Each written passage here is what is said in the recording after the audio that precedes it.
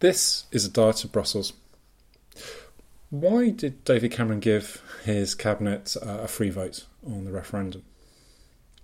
Now, this is the first big step, really, of the new year.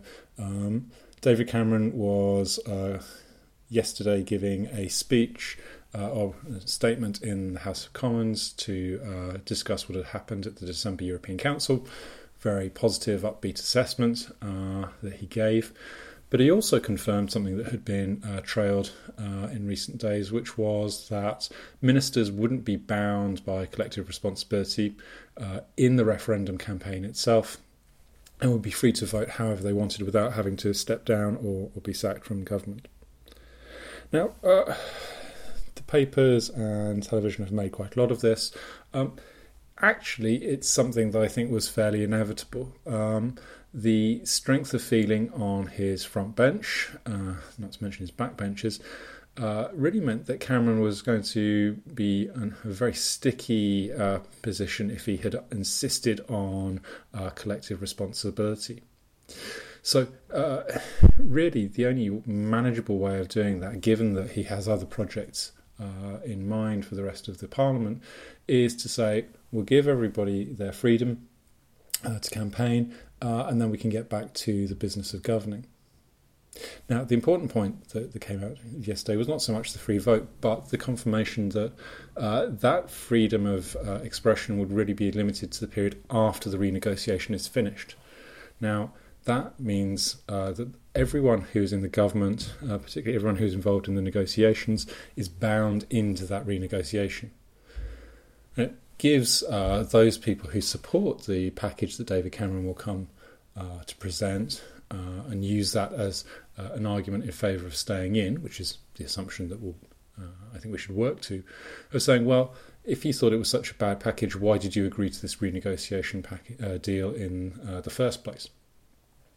So if you like, Cameron is trying to still tie in as many of his cabinet colleagues as possible, whilst also saying at the crunch point, the bit that most people will notice, we let them have some flexibility over what they can do and say. It's also worth, I think, bearing in mind that those people who might be campaigning against him, some of them are thinking also about the leadership of the Conservative Party. David Cameron says he won't contest the 2020 general election. So at some point from 2018 onwards, there needs to be a replacement. And the referendum campaign potentially offers a platform to build a public profile. Now, for that to happen, though, I think we need to be fairly clear that the contenders need to feel that they have a reasonably good chance of being successful in their campaign, that they don't want to be seen as the leader of the losing side.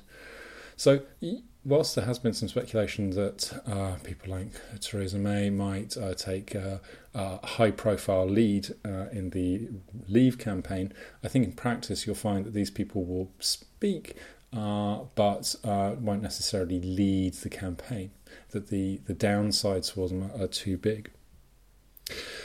However, it also opens up the opportunity to David Cameron to have a much more cross-party Remain campaign, that it's not just the government's campaign, it is a campaign led by David Cameron and those around him, or most of those around him, plus people from across the political spectrum. So you'll have the SNP, probably you'll have Labour, you'll have the Lib Dems, you'll have the Greens, and it looks more like a cross-party kind of argument.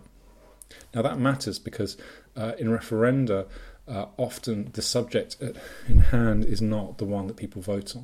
And they tend to vote on personality politics. And so if it becomes a referendum on the popularity of David Cameron's government, then potentially that is a less attractive proposition than one which at least makes an argument about national interest and the country's future path. However, I think until we see quite who decides to split away from the government line, it's hard to tell fully what the impact is going to be.